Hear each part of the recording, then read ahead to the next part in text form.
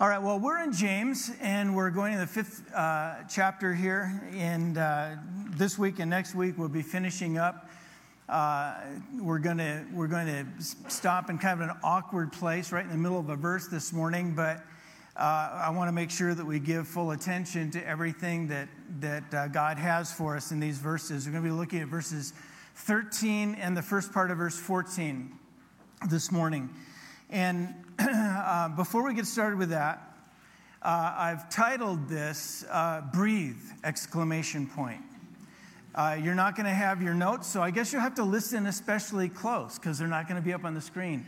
But it's breathe. When Patty and I were expecting our first child, we decided to go to a class on how to do this. You know, how do you have a baby? And husbands were encouraged to come so that we who knew nothing about having a baby and would never have a baby would be able to coach our wives through the process. And so we went to these classes, and the biggest takeaway from these classes, I know they probably talked about a bunch of other stuff, but what I was responsible for was breathing, okay? Making sure that my wife just didn't stop breathing. And actually, there were three different breaths that I remember to this day. And the first one was when you first start feeling those pains come, then take what they called a cleansing breath. Now, you have to purse your lips. It's really important. Can you do this with me? Not when you take in. You take in through your nose, and then you purse your lips to breathe out. So let's do this.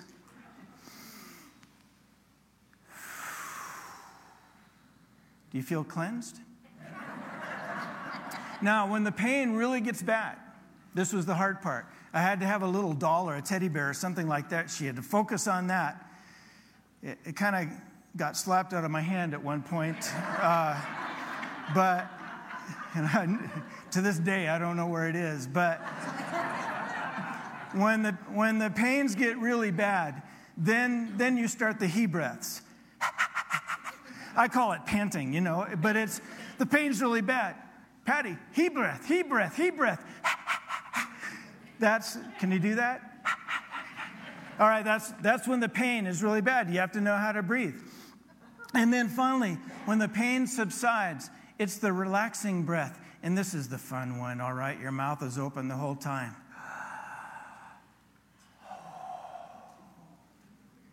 Oh, and you feel so much better. Now, here's the thing about life. The pain starts, and you know it's going to get worse. Something happens in your life, and you know it's going to get worse.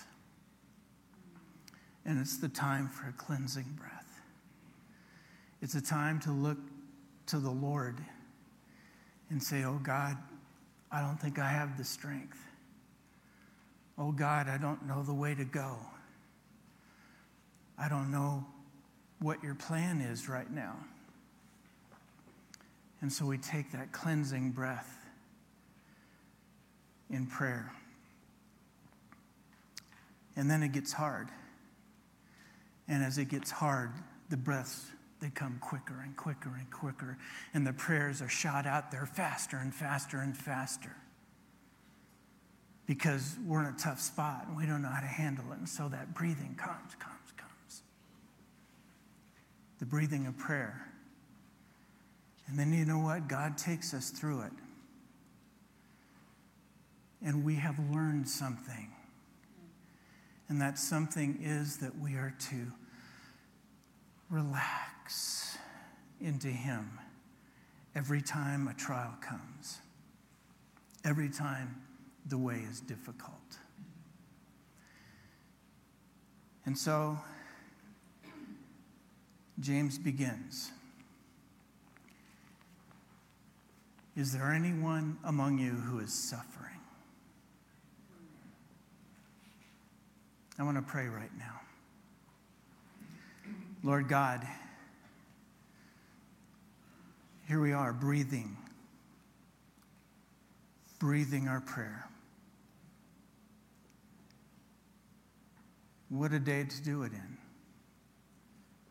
Technology's all messed up, but you're not.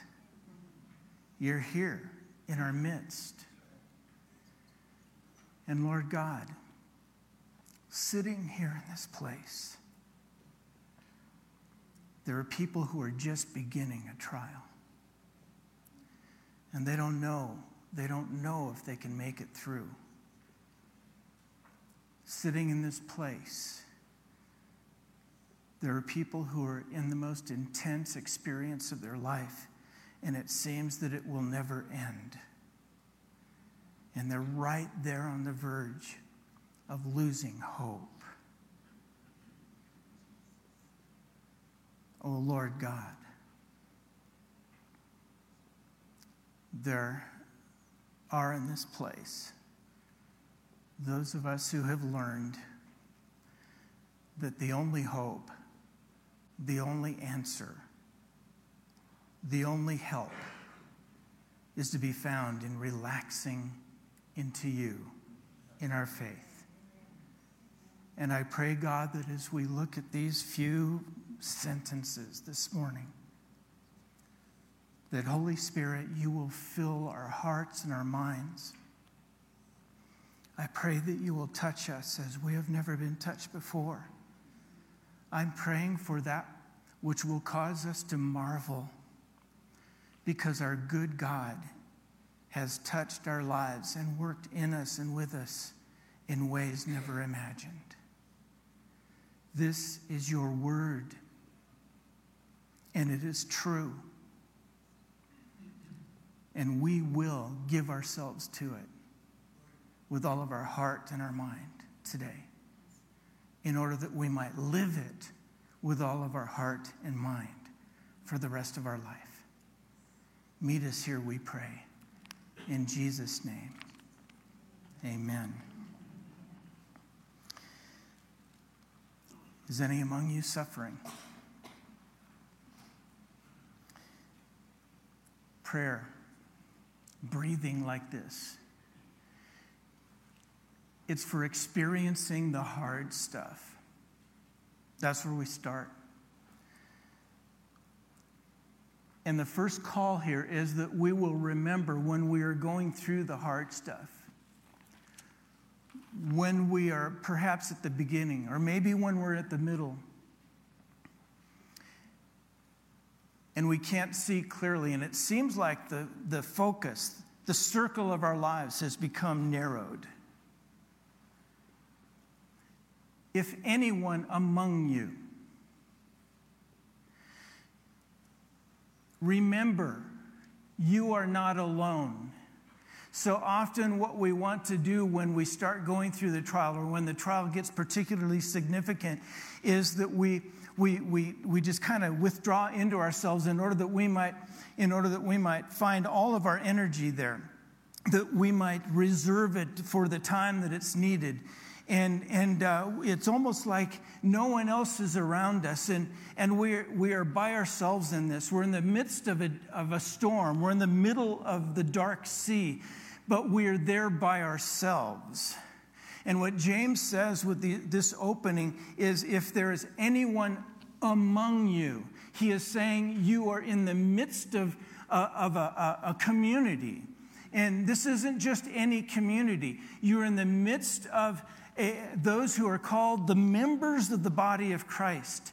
You are here in the midst, and in the midst of this community, there is help to be found.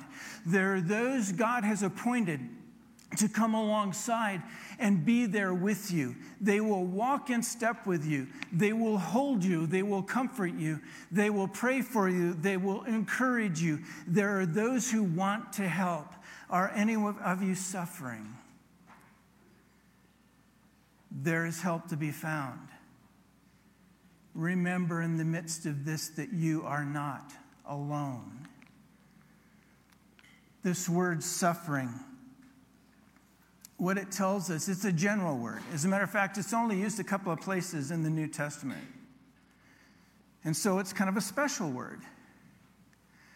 But this general word for suffering, it's speaking of those circumstances that threaten to or have brought you to the point of weariness or great distress or despair.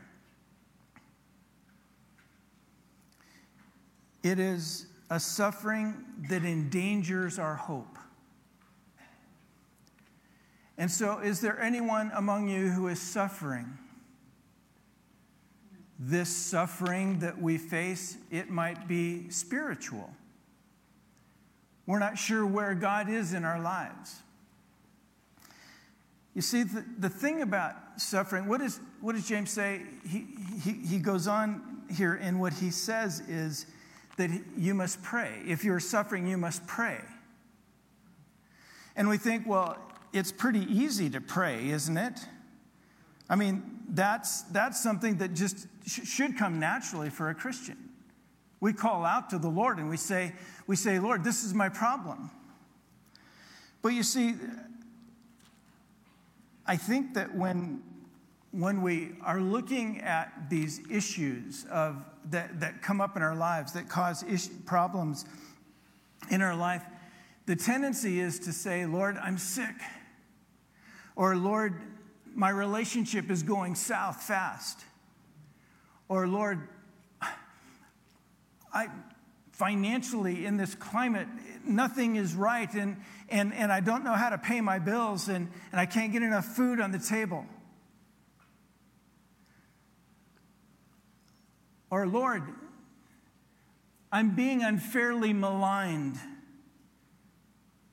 People are coming against me, and they're lying, and it's not fair, it's not just. All of these things and many things like this, they come to us under the heading of suffering, this general word.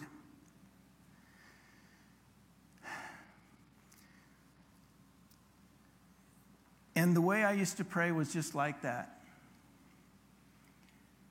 This is what I'm experiencing, Lord. I'm being maligned. This is what I'm experiencing, Lord. I can't pay this bill. My car just broke down. I can't pay to get it fixed. This is what I'm experiencing, Lord. I have a child who's having issues right now, and I can't heal it. I can't make it better. This is what I'm facing.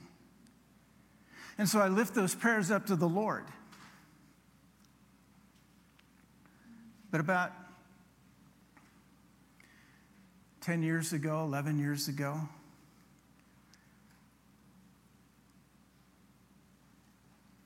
the Lord had a word for me in the midst of one of the great trials of my life.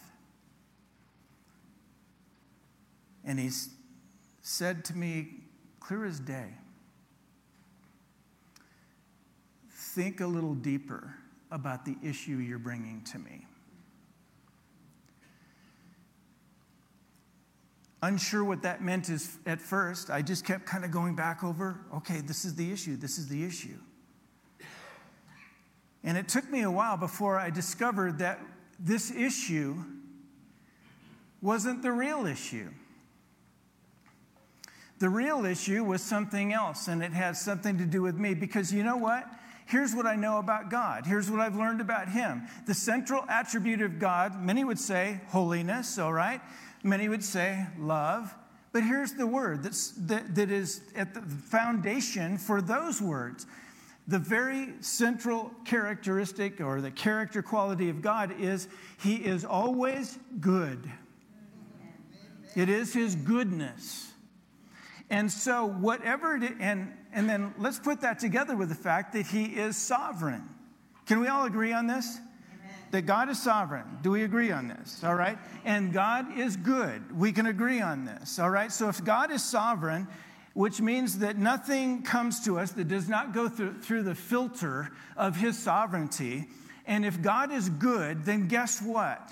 When those words come against me, or when I don't have enough money in my checking account, or when my relationship is having some kind of trouble that seems unfair or that is beyond me, the real issue is, where is your faith in this? The issue when perhaps someone is maligning you at work, the issue is perhaps more our pride than it is what the other person whom I cannot control is saying. When the issue seems to be my lack of money in the bank, perhaps the issue is less how much money is in there and more my ability to trust him to be who he says he is, Jehovah Jireh, my provider. When my relationships, in one way or another, go south, perhaps it is much about me as it is about the other person. Perhaps my viewpoint is skewed. Perhaps I cannot entrust my relationship to God because I believe that it's all about me and my ability to control it, to deal with it.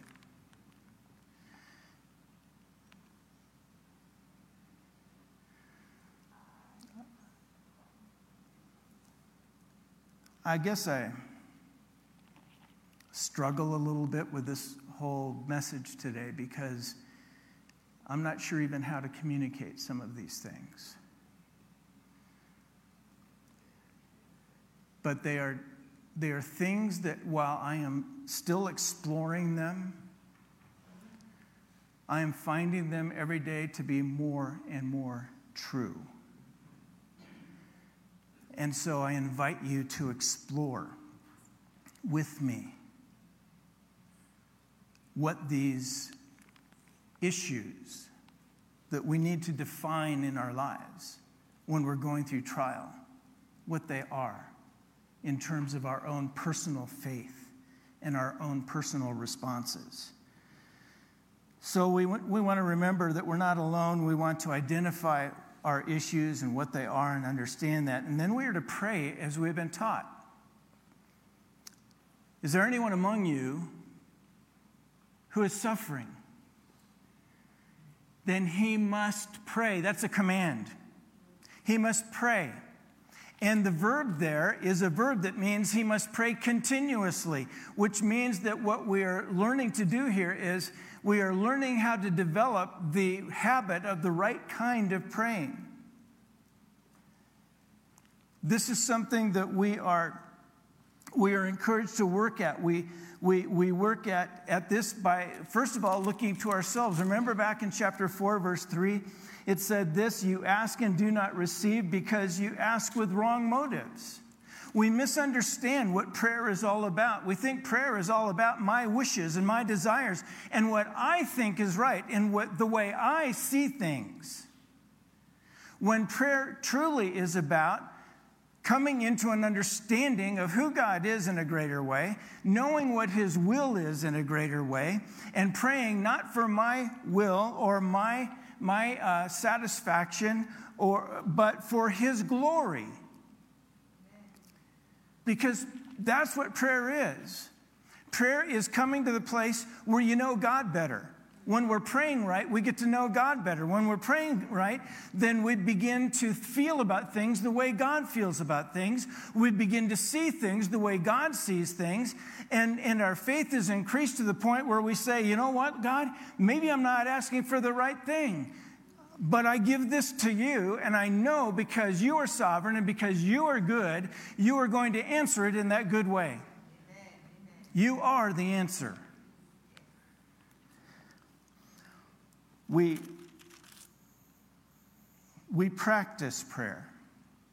We establish prayer by growing in our ability to pray, but it is also a matter of looking to ourselves and purifying our motives and then expressing our faith. As we look at our motives, we say, I don't want it to be about me, God. I want it to be about you. And then show me who you are in this. And we learn more about those things that we can be convinced of, that He is the God who has promised to guide us through every circumstance.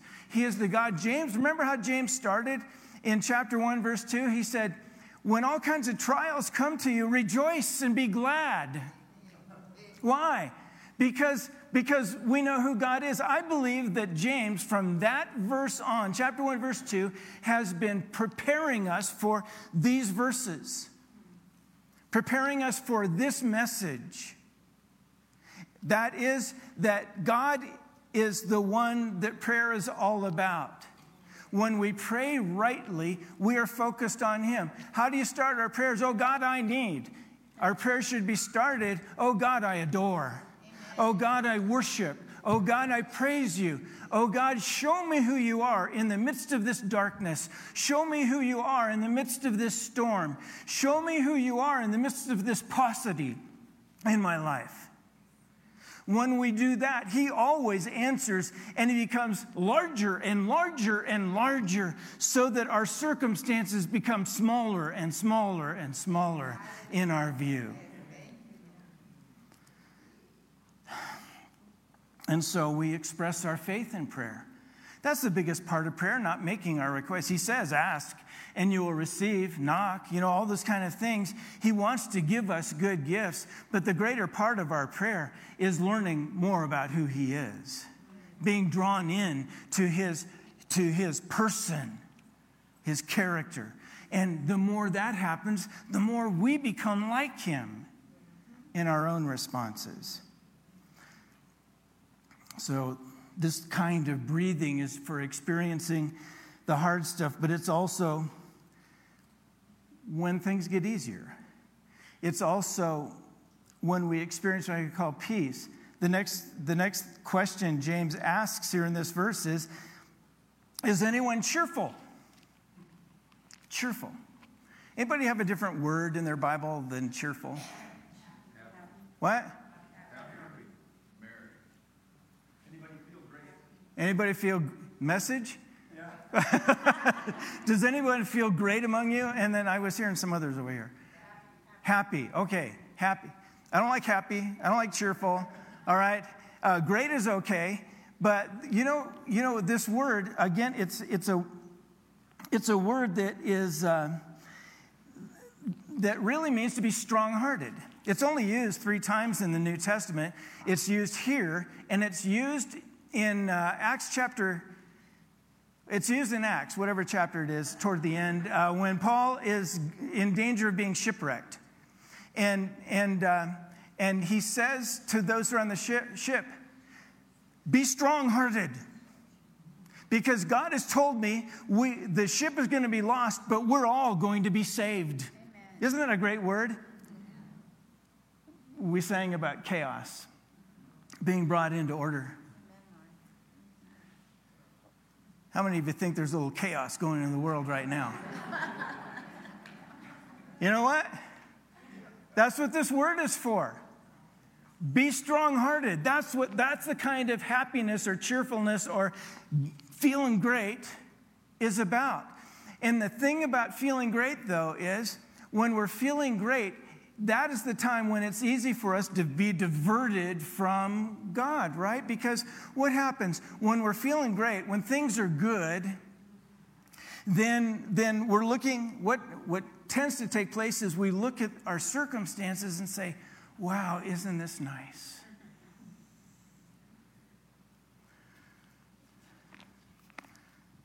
I've been out on a lake in a boat with my friend Mark. And I've been on that boat when the wind is blowing. And you're hanging on and you're trying to keep it upright. And then all of a sudden, the wind kind of dies. You get in one of those places where it dies. And when that happens, I think, wow, this is good. It's about the time I needed a little bit of rest, little relaxing breath here. And then we can get back to it. But the wind doesn't pick up.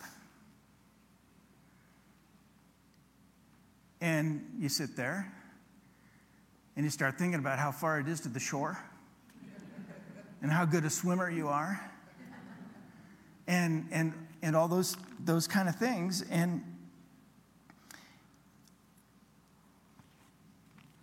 all of a sudden, that which was good, which gave you a rest, begins to develop a fear in your heart.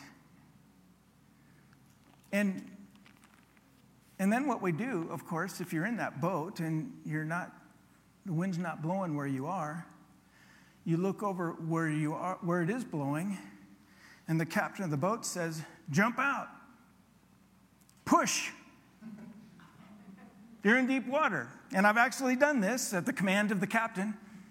I've gotten out and I've pushed and swam, right along with him and anybody else who happened to be there so that we could get into the wind.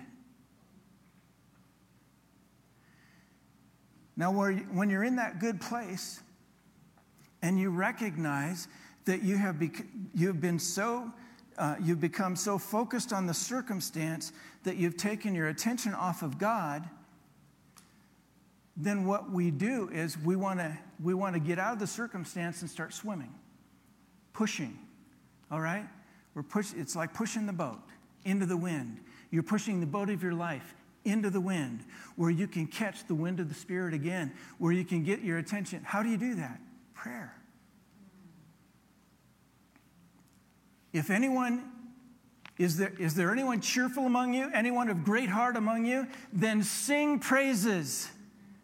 That's what he says, sing praises. So what do? You get out and you start trying to catch the wind again. You're going along. How do you do that? I find that there is no better way to just start praising God when you're in the midst of the darkness or in the midst of the storm. For me, I go to the Psalms and I find those places where it's just praise, praise, praise, praise. This is why you're so good. This is how you have shown off yourself to me. This is the story of Israel. This is the story of the blind man. This is the story who is made to see again. We go through all of those things and we praise God. This is the God you are. And you are not going to abandon me, and you are not going to be any other kind of God in the midst of this circumstance in which I find myself. You will be the faithful one. You will do that which causes my eyes to marvel. This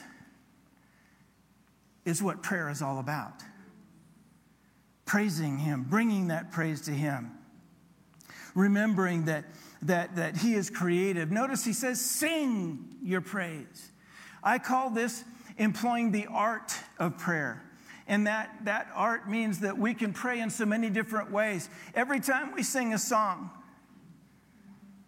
that is aimed at God, it should be turned into prayer. Every time we read Scripture, it should be turned into prayer.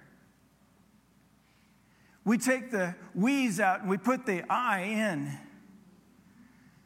We take to our fathers, you did this with our fathers, to you can do this for me, for us, for my family, for my church. This is the God you are. You haven't changed. And so we lift our praises, and maybe you do that. Maybe we say, I don't sing very well. God doesn't care. He cares about what's coming from your heart, not what it sounds like when it comes out of here. Now, I care. I mean, it helps us, So God, he says, when you're praising, you're going to be drawn into who I am in a greater way. And so in your praising, remember who I am. I am the creative God. I created all that is around you. And so practice being creative in your expression of faith toward me in prayer. and you will find that your life is deepened in me.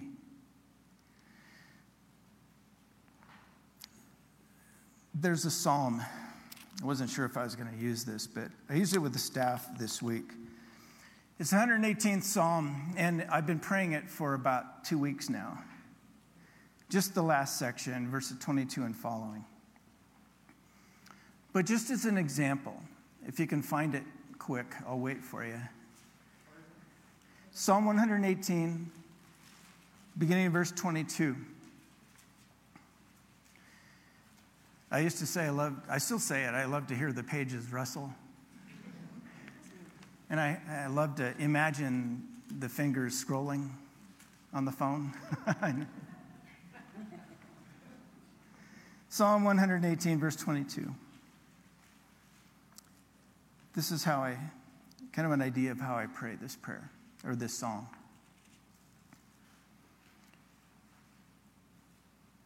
Just wait a second.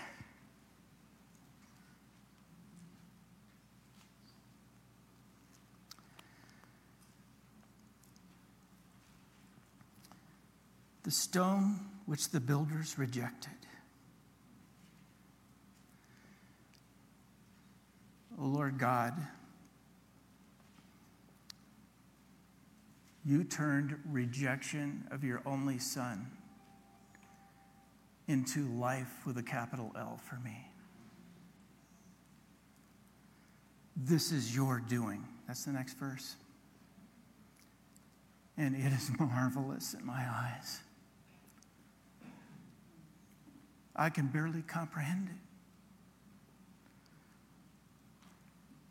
This day, God, no matter the chaos around me, no matter the darkness where I can't see my hand in front of my face, no matter the storm, this day, it's yours. And I'm going to rejoice in you. Not the circumstance. I'm going to rejoice in you in the midst of the circumstance. And I'm going to be glad because you are with me, my God, ever faithful. Oh, Lord, please save this one I'm praying for.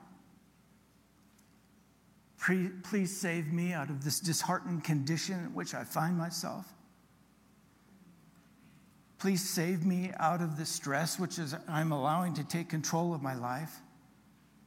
Please send me that prosperity, not that the world looks at and calls prosperity, but the prosperity that you call prosperity, the kind of spiritual input I need in my lives. Give that to me.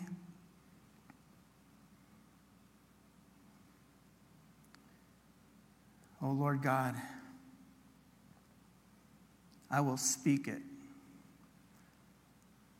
The one who has come in your name is the blessed one and the only blessed one.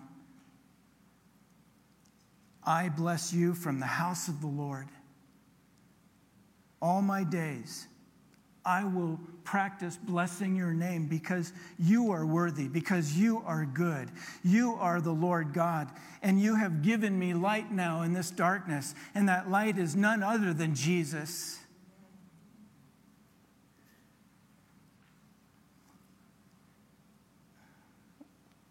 Lord, here I am,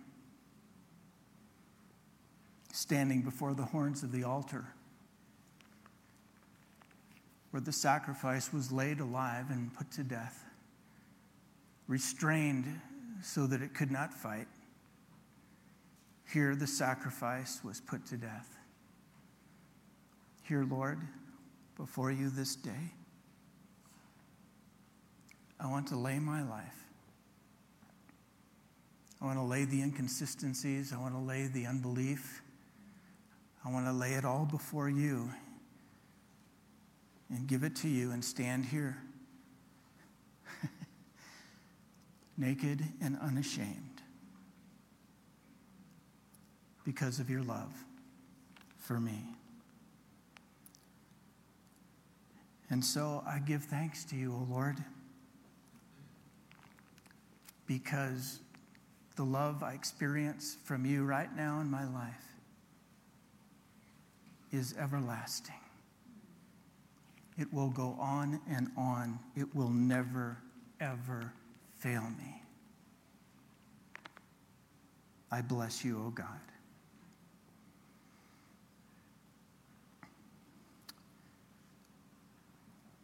And so, when you're cheerful, when you're strong-hearted, in the midst of the storm, sing praises. And then verse 14, if anyone, back in our passage, James 5, if any one of you is sick, then he must call for the elders of the church, and they are to pray over him. This breathing we're talking about, this breathing of prayer, is for when we need help. It is a recognition that we need help. The malady that is spoken of here, this is a different word from the word suffering up above. It's a unique word for sickness, and it speaks of that sickness which is a sickness that brings, it's almost like paralysis, you know? It brings us to that point where we are at that place where I know that I cannot do for myself. At that time, don't let pride get in the way. Call for help. It says call for the elders. In the early church, the church of that James was writing to, the elders were those who were spiritually mature. They were those in the congregation. They were those who knew how to pray. They were those who knew how to find the mind of God in particular situations. Those who would labor in labor. We picture in our minds oftentimes when we read this verse that the elders come. And notice, the elders come. This individual apparently cannot come to them. And so this is a severe issue. The elders come and they pray over this individual. Well, when they come and they pray over this individual, it's going to talk about the prayer of faith, which we're going to talk about next week. But when they come and they pray over this individual, they come as those who are seeking the mind of God, so that they can know how to pray the will of God for this individual. When in our minds, we oftentimes think, okay, the elders come, boom, it happens, they're raised up, they're healed. There is a laboring that goes on in this picture that I have. And that laboring is to seek out, to ask questions, to know what's going on, praying to God for insight in what's going on in this individual's life. When I was in youth ministry, just a little bit ago,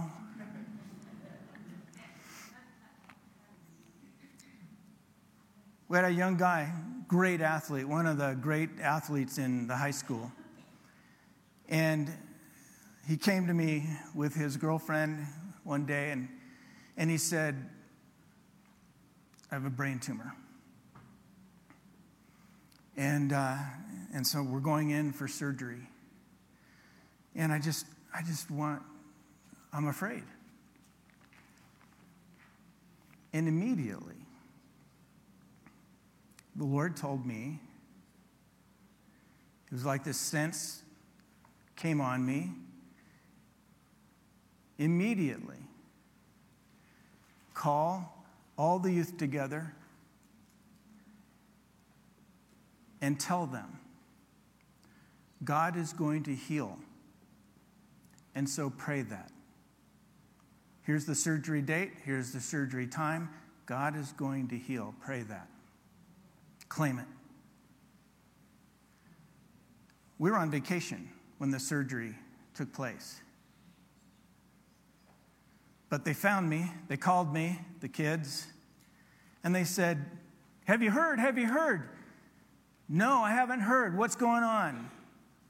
Well, the guy's name was David. They took David in, and when they did the surgery and looked for the tumor, I mean, it was there on the x-ray just prior to surgery. They opened him up. It was gone.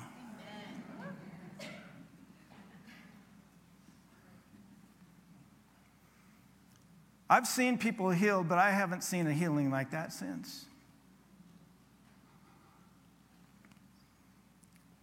I had a husband and wife come to me. She had just been diagnosed with MS. One of the most available people, one of the most gifted people, this woman, one of the most delightful and active people I knew. And at age 48, diagnosed with MS. And it was fast moving. Ultimately, they called for me and the elders to come. I said, give me a couple of days to fast and to pray. Took that time.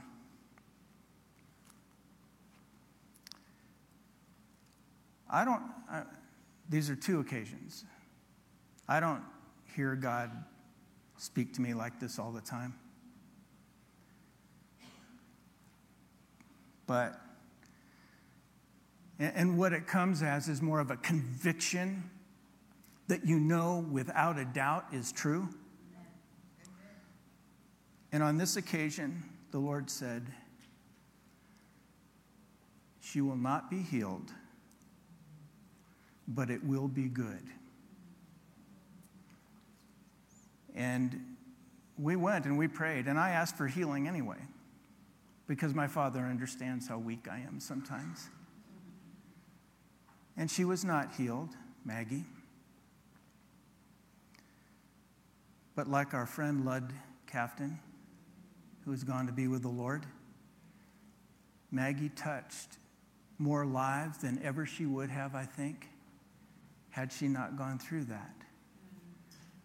And perhaps her neighbor, who was a believer, might have gone through that and not touched the lives that Maggie did because of who Maggie was going through that. So this is what we pray for. We pray for wisdom. We pray for God's will, and we look for God's purpose in whatever the outcome is. It tells us, too, that prayer is the major responsibility of the elders. And I would suggest to you that the elders are more than a group of individuals who meet on Thursdays. The elders are those who are mature in their faith and know how to discover the mind of Christ. Now I'm going to ask you to do something this morning. Mark, I wonder if I can get you guys to come up here. And maybe it's going to be uncomfortable. I hope it's not after what we've been talking about. But I'm going to ask you to do something. We've used a couple of words. Suffering. I'm going to use another one in the place of cheerful, and that is maybe the good times that have distracted you from the Lord. So suffering, distracted, and then sick.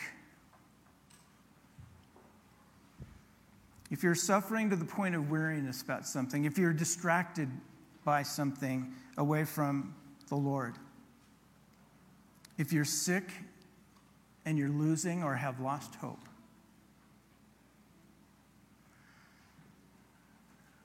I'm not asking anyone these days to come up here because, we're all sitting pretty close, but I'm just trying to be,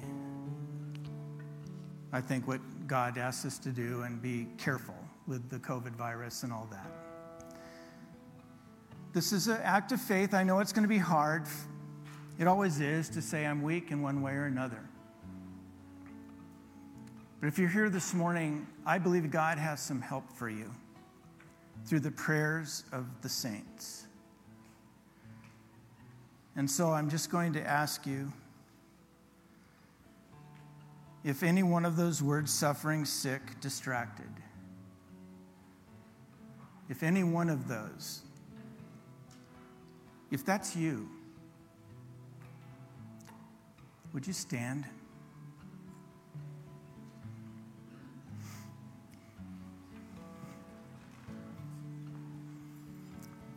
You see? They're here. Now, everyone else,